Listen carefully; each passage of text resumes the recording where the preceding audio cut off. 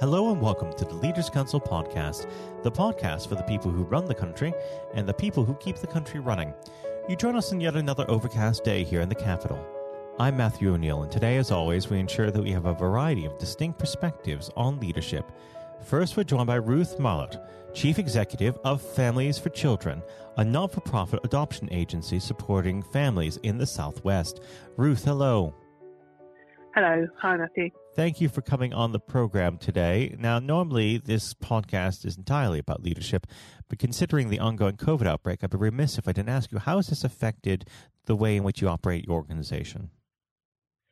It's affected us quite significantly, as you'd expect, as primarily an adoption agency.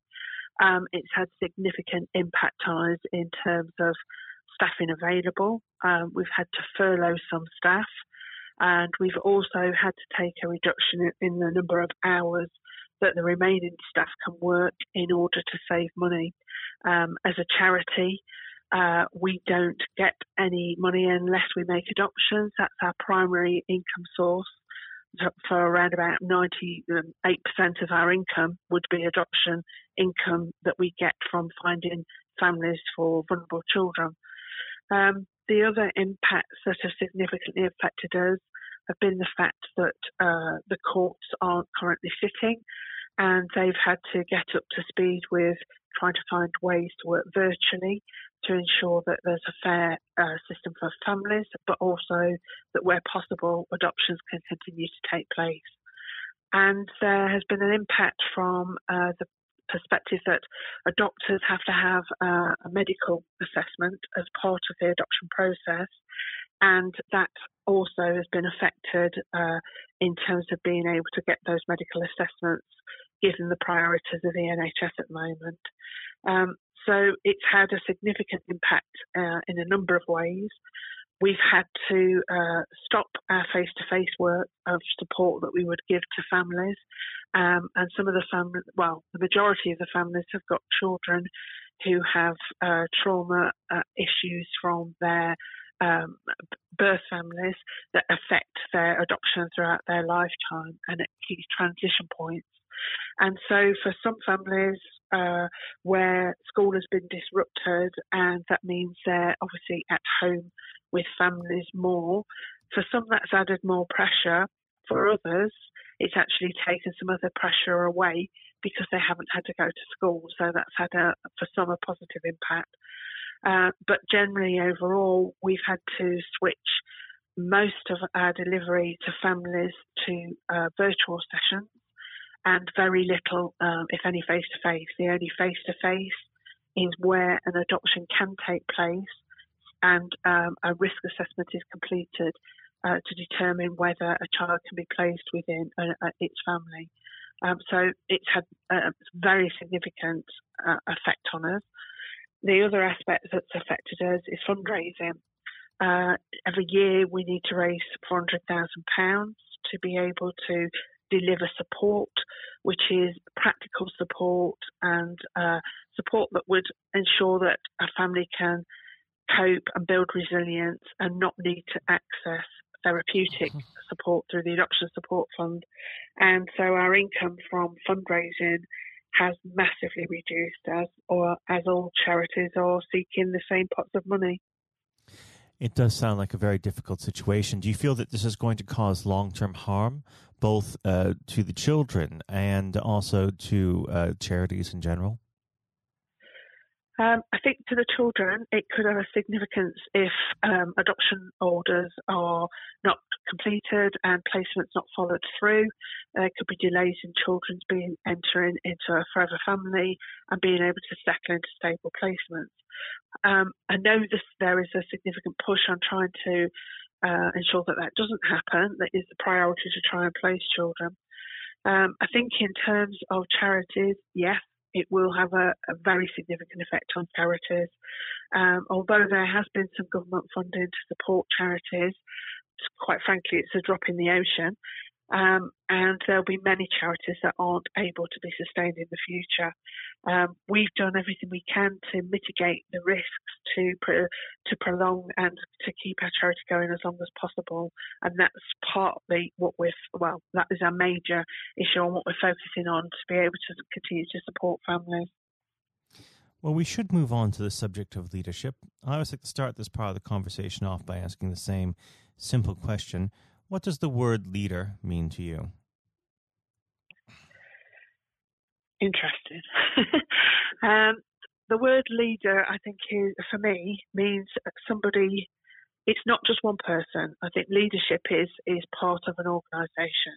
However, having said that, as a leader within the charity Families for Children, I think it's important that we are clear with staff, supportive of staff, make decisions in a timely way, accept when we don't know what can be done, and work together and how we can do that, keep people informed and continue to communicate, and take the decisions that need to be taken in order to be able to keep the charity sustained. So I think it's got different connotations at different points, and you need to be flexible as a leader and be responsive to what is happening at the time. So we just published a 5-year strategy. We're still keeping that strategy in terms of what the overall strategy for the organisation is. But as a leader, you've got to be able to adapt and be flexible and take staff with you in order to be able to keep the organisation going, keep morale going, and most importantly, be able to continue to deliver services to the families and children who we're there to support. Now, of course, leadership comes in many different forms. How would you describe your day-to-day leadership style? I try to be collaborative. I think that's my primary leadership style.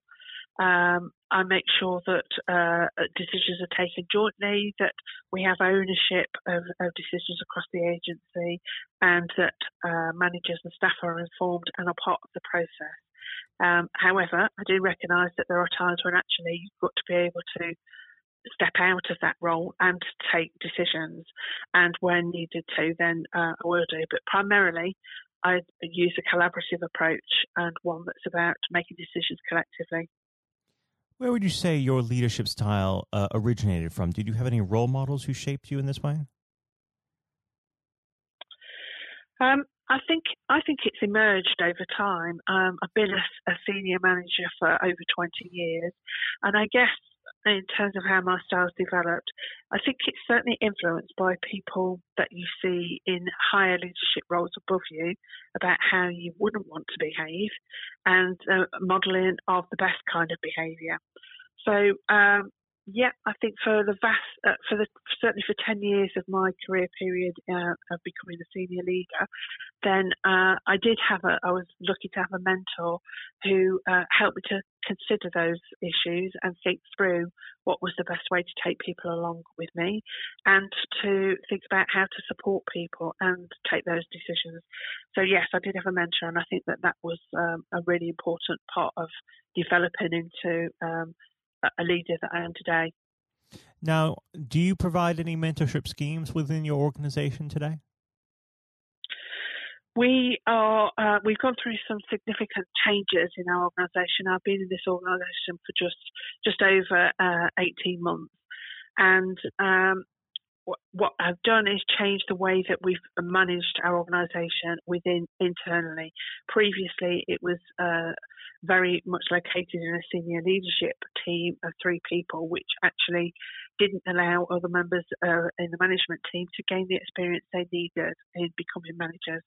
So we don't have a formal mentorship scheme, but we do have I've always had an open door policy. People can come and talk to me. I keep a day aside once a month so that any staff member can come and talk to me. We've just got a new head of operations, and her approach to leadership is very similar to mine, and therefore she's engaging in those kind of opportunities as well for managers. And we've certainly seen people step up as well in the last 4 months that COVID has affected us as an agency, and that's really positive to see the managers building their confidence in a time that's really quite tricky. Well, unfortunately, our time together has drawn to a close. But before I let you go, what does next 12 months have in store for Families for Children? I think there are some significant opportunities coming up in the adoption world at the moment, and we intend to be at the forefront of the thinking around and influencing of that. I think it's going to be a challenging time to keep the organisation going on a financial level, but we are focused on ensuring that we can do that for the families that we've got. We can see prospective adopters coming forward, which is really positive.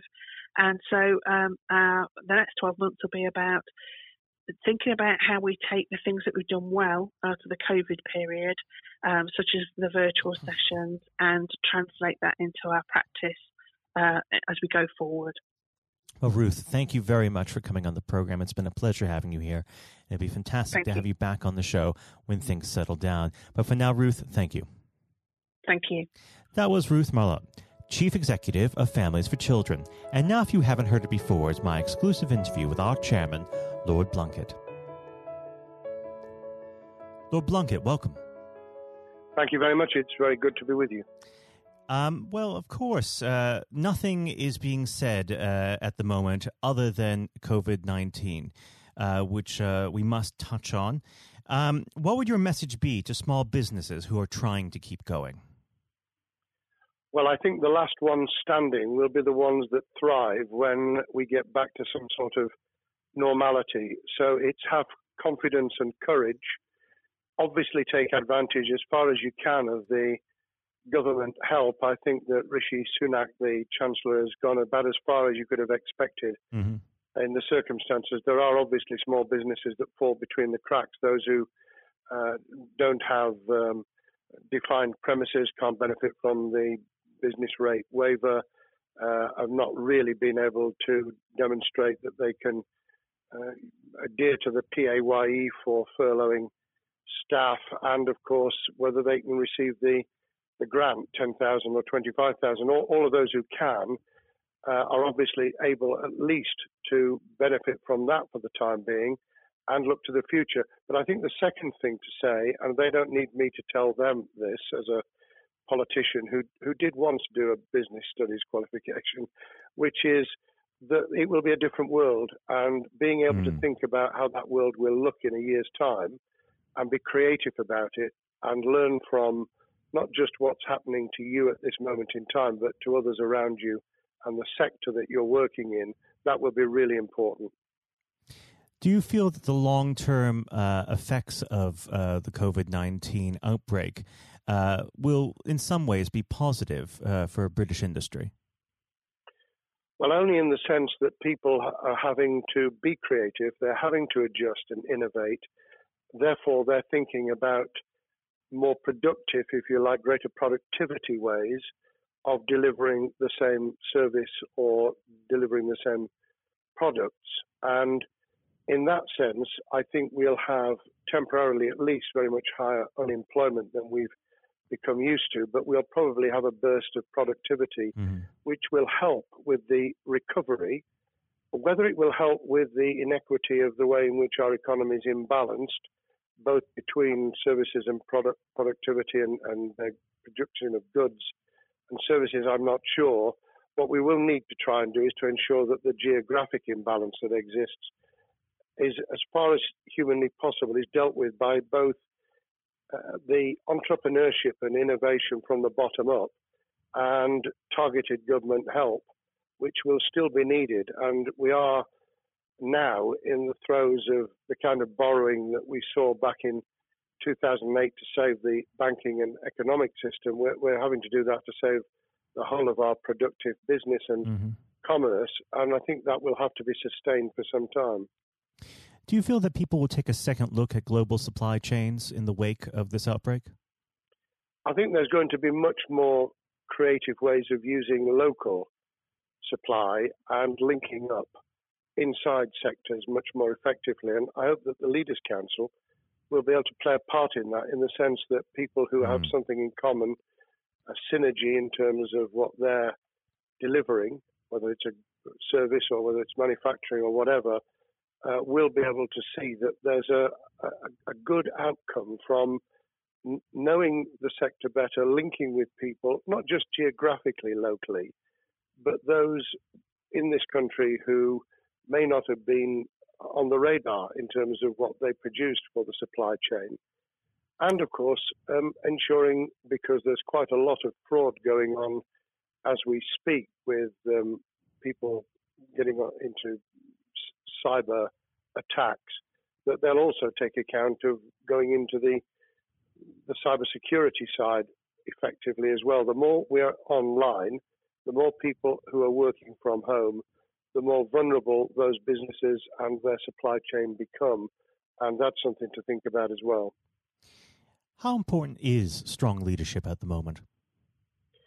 Well, I actually think that it's brought to the fore leadership in a whole range of areas, from obviously government itself, and there's been ups and downs with the Prime Minister's severe illness, but all the way through the public and private sector, people have, to use the jargon, stepped up, and they've shown local, regional, national level the kind of leadership that Britain historically was very good at.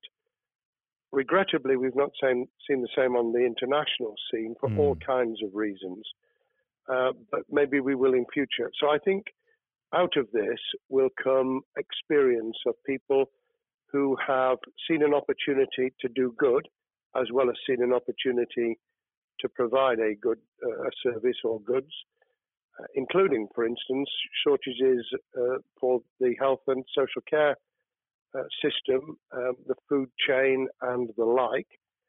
But also, I think in terms of seeing the synergy between the private and the voluntary sector and using people's commitment to each other in a very positive way. I'm not sentimental about this. Things will revert. But actually, I think there's a kind of moment of moral judgment of people feeling that they've got a role to play outside the immediate survival that they're engaged in. And if we can hang on to a little bit of that social responsibility, that will be a very positive outcome. Absolutely. Now, what's your broad view of how the government is responding to this? Are you broadly supportive of their measures? Well, it may surprise people to hear that I have been very supportive. Of course, there's been legitimate criticisms about the speed of response on protective equipment and on issues relating to testing. But my own view is very similar to the challenge that was made to the Prime Minister of Italy when people said, why didn't you close Italy down faster? And he said, a fortnight before we did it, I would have been considered to be a madman and nobody would have agreed to do it if I'd tried to move too quickly. And I think that's something that we need to reflect on here in the UK. We may have seen the signals elsewhere across the world and taken them more seriously at the time. Hindsight is a wonderful thing, but as someone who's had his life in the opposite political party to the present government, I think that with some hiccups and mistakes, they've not done a bad job in what has been incredibly difficult circumstances. And you're absolutely right. In a liberal democracy that we live in, it's very difficult for people to swallow orders given to them from government. Well, the UK and the US, and to some extent the Scandinavian countries, have a very different history and therefore interest in maintaining the freedom to decide and the persuasion and consent that's required. Those countries that have experienced one way or another totalitarianism over the last century have a slightly different way of coming at this.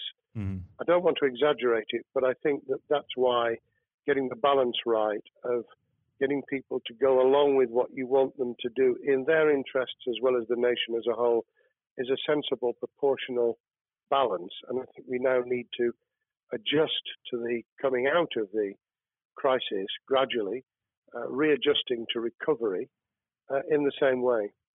Now, something you've mentioned recently on this balance is the police overreach in the enforcement of the COVID-19 structures that have been put in place. What have they done right, and where have they gone too far? Well, I think that they were interpreting what was not necessarily as clear advice as it might have been for all kinds of reasons, because people were feeling their way. I think what's come out of it has been a demonstration by local police services in some parts of the country that they could get people to do what was needed without the heavy hand of drones overhead or people being told that they shouldn't be walking in the street, because this was all about self-isolation, not incarceration. It was about getting people not to pass the infection on to each other and therefore to provide distance rather than to make our lives a misery. Those police services that adopted that policing by consent and chivying people along did really well. Those who went over the top, I think, soon got a very substantial pushback. And one of the strengths of our democracy is that you could have that debate. People could say, I'm terribly sorry, we think the police force in our area has gone over the top. And that in itself is a constraint and a readjustment. That's another strength of living in a country where you can have opinions and express them without actually being thought to be a fool. Now, of course, the government has faced criticism that they were slow to react, and Boris Johnson wasn't present at the early COVID-19 COBRA meetings. Now, Number 10 has claimed that this is normal practice. The health secretary often chairs COBRA meetings related to health. Does this tally with your experience as a Secretary of State, or would you have expected the PM to be more hands-on during the initial stages? I think different prime ministers do have a very different style. And Boris's style, which I think will now be considerably adjusted, was very swashbuckling. In some senses, delegating is a good thing, as every leader of every business or public service knows. Those who try to pull too much into themselves end up with a massive bottleneck, great failure of trust, and the inability of people to show what they're worth and to demonstrate their capability. So I'd be very wary of jumping in and saying he was wrong to delegate the essential COBRA meetings. What I was surprised about was that he didn't chair the first couple, because my experience with Tony Blair for the 8 years I was in cabinet was that Tony was a great delegator, but he would get a grip to begin with, watch what the difficulties were, and then give people direction and confidence to be able to get on with it. So looking back, I think Boris himself probably thinks, God, I wish I'd spotted the signals from elsewhere in the world more rapidly, and I'd just been there. However, this also raises another issue. All of us in positions of leadership need good teams around us. I think after this is over, he will be assessing those who really did step up and those who demonstrated their inadequacy. I think we'll probably end up in a year's time with a much stronger cabinet than we have today. Well, absolutely. And of course, we've seen a significant drop in the visibility of certain special advisors like Dominic Cummings during this entire period. So it'd be interesting to see how that pans out. It's certainly readjusted the role of those behind the scenes with those who should be taking the decisions, having received advice. Obviously, there's been a complete transformation in the profile of experts, if I might use that term, who'd previously been denigrated. Scientists, medics, people with behavioral science understanding. My only criticism was, were we getting wide enough advice? Were we narrowing it too much to a couple of key centres in London? But that's because I've always been adverse to everything being London-centric. I think there's great expertise, wisdom, experience out in the sticks, and we should use it. Rightly so. Now, was pandemic planning part of your time as a minister, particularly perhaps when you were Home Secretary? Well, it was, but it was on the back of risk arising out of counter-terrorism measures. Right. I was the Home Secretary for 3 months when the attack took place in September 2001 on the World Trade Center and beyond. We did an enormous amount of scenario planning, both desktop and real. On the back of that, it was very heavily orientated to future developing terrorism risk. I certainly got involved with talking about pandemics. I remember being at a seminar in Edinburgh where the university there had done a lot of work itself on the issue of pandemics. And of course, we saw SARS and other things emerging. I think people have criticised the government for not picking up the report from 2015, 5 years ago. I think that what happens is human nature kicks in. You deal with what you're immediately faced with.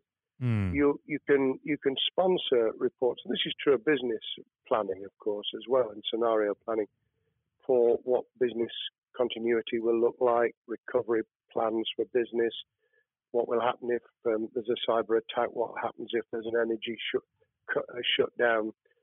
These kind of things you can look at, but you're immediately turning your eyes to what's in front of you. And had we picked up a bit more on the danger from Ebola and SARS and what have you in the past, then we might have said, what if something hits us in the developed nations that we don't have a vaccine for, that we can't immediately whisk up protective materials or equipment, or for that matter, medicines that help with recovery, all of which we now see are a danger. I think this will make an enormous difference to the planning for the years ahead. I hope it will be widened so that we don't just look at what's happened, because very rarely do you see something exactly repeat itself. Some of the circumstances will be, but others won't. So that's why I've put emphasis in what I talk about on looking at the other virus, the cyber attack scenario, which could be just as dangerous in a world of just-in-time provision. One of the miracles of the modern developed world, except for the very poor, has been the distribution of food.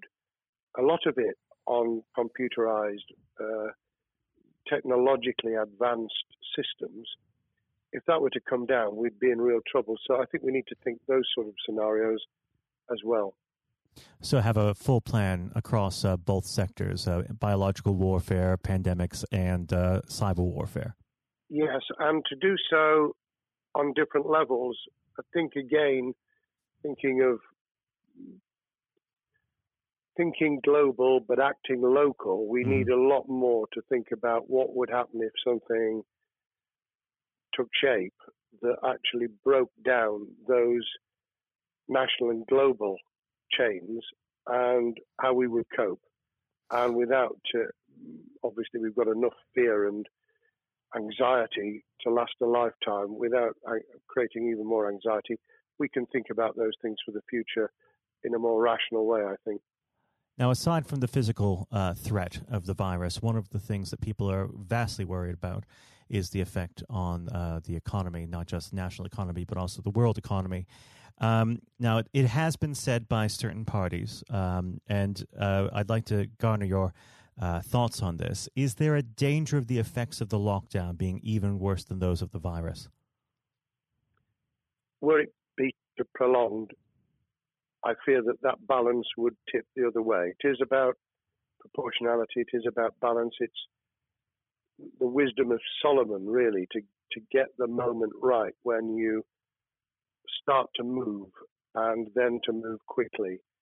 There's no doubt whatsoever that we are stocking up, not just on the economic and employment front, which will be devastating enough, but on the health and social well-being front, enormous challenges.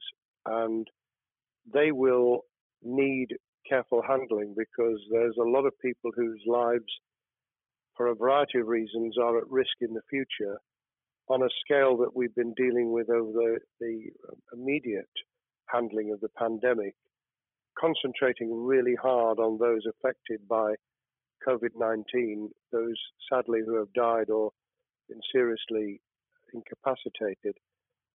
That will roll over into the economic, the social, the mental health and cultural well-being of the nation, and that will need all of us to pull together as well. Absolutely. Now, do you believe the government's doing enough for business? I think that the speed of reaction once the scale of the pandemic was clear was very good. I've praised Rishi Sunak for his action. Remember, a chancellor who had only just come into office was planning to deliver the budget in the middle of March and has had at least three equivalent budgets since. I think he's handled it very well, understandably worried now about what we're doing to our economy. The level of borrowing is sustainable because of low interest rates, but it reaches a point, of course, where it tips over so that you can't then do the kind of structural investment requirements that the government were laying out before and in the March budget. And those will have their consequences as well as a planned payback over many years. I think we've learned something over the last few months. We needed to take immediate action. We don't want another round of austerity equivalent from 2010 through to 2019. I don't think the nation, on the back of what's happened and the challenges we have, could take that. And therefore, we need a different plan, economic plan, over a much longer period, just as we did from the Second World War all the way through to 2002, when the final American loans were paid off.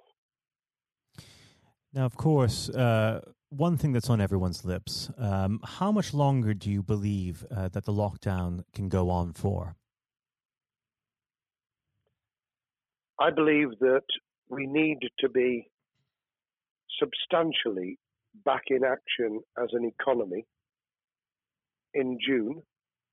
This obviously is led in terms of places where people would meet in large numbers, having to adjust to the fact that it will be longer for them. And sadly, that will involve business closures. It's why the Chancellor extended the furlough scheme to the end of June. Mm-hmm. But unless we get things moving in June, I think we'll run into the summer where all kinds of services and industries will have a chain reaction effect. And what happens with one will then have a major impact on another. And then you get the skittle effect where things get knocked down that you hadn't perceived were going to be affected. So I very much, if I were in government, and I always think of things in that context, what would I do if I were in government?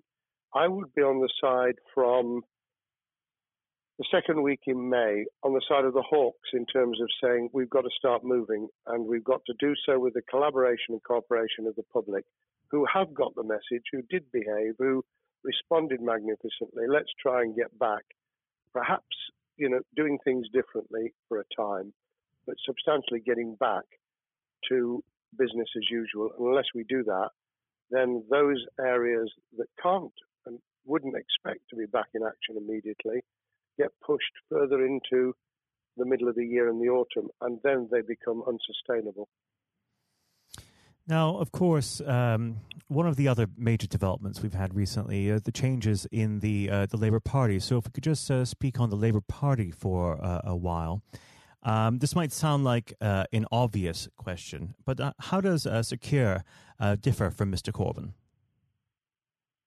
Well, I'm biased because I believe the Labour Party has come out of 4.5 years of a black hole of a nightmare, where it neither represented a credible opposition nor an electable government, and the combination was to let those who supported the Labour Party and needed some of its policies let them down very badly. Sir Keir Starmer both is a highly intelligent, professional lawyer who, as Director of Public Prosecutions, led the service well, had to take difficult decisions at a time of austerity, understands the world beyond Labour members, but has been able to do business with those who originally supported Jeremy Corbyn and was able to command support from them. His creation of a balanced shadow ministerial team has been very encouraging. I supported Lisa Nandy, who he's made Shadow Foreign Secretary, because I thought she understood the north of England and the disaffected former Labour voters. But I believe that Sir Keir has taken on board those who have something really sensible to offer, and I believe he will be both a great leader of the opposition. More importantly, he will then present himself as a credible alternative Prime Minister, and all governments need an alternative government at their shoulder. It was true of us from 97, and it took the Conservatives some time to recover and to get to that position, but they did, and the Labour Party will, and that's crucial for our democracy. All of us need to understand and appreciate that a living, breathing, functioning democracy requires a credible, confident, and in many ways supportable opposition, as well as a government that we clearly want to do well, because none of us want, as we didn't with the COVID crisis, none of us want the government to fail. We want to see our economy recover. We want our social well-being to be taken into account. We want to overcome deep-seated inequality and poverty, and we want to do it with enterprise and entrepreneurship and business playing their role, and that is about leadership nationally, locally, in the private and the public sector, people with ideas, with confidence, with the ability to pull teams around them, above all, to have some idea of what it is they want to achieve and a very good idea as to how to achieve it. Now, of course, one of the biggest problems Sir Keir is facing will be tackling the party's anti-Semitism problem. There has been a recent internal report that has been quite damning. What's your response to that report, and what does Sir Keir need to do in response? Well, there are two reports. One which is being produced by the Equality and Human Rights Commission, which he will, and has already indicated, will implement in full. The second was a leaked report put together by the supporters of Jeremy Corbyn, 800 pages of private interchanges on social media, which he has, Keir Starmer, set up an investigation to identify who did it, who leaked it, what the content was, does it have any salience and lessons for us, and where necessary, action will be taken. So I hope that as he moved very quickly to reassure the Jewish community, so he will be able to take the necessary steps to back up that reassurance with the kind of actions that says that this was a blight on a historic, great political party that all of us were ashamed of. We've been able to put that behind us and to move on to facing the future with confidence. What's the one key thing that Sir Keir needs to do to restore Labour as an election-winning party? I think Sir Keir Starmer's major challenge is to convince sceptical voters that Labour has not only reverted to a party that they can support because they can see it acting, developing, presenting as a credible alternative government, but also that the lessons have been learned from the fiasco from 2015 onwards. In other words, there have to be very clear signals of substantial change, not just the right words, not just reassurance that we're not going back to some of the crazier policies, but actually that we've understood why the electorate rejected those policies so substantially in December 2019. If people get that message, they'll understand that the Labour Party has changed, as it did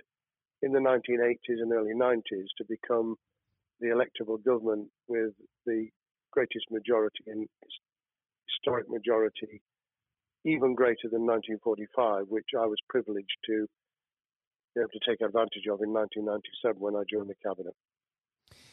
Now, I know what your answer is going to be to this question, but indulge me. Do you think Sir Keir has what it takes to be PM?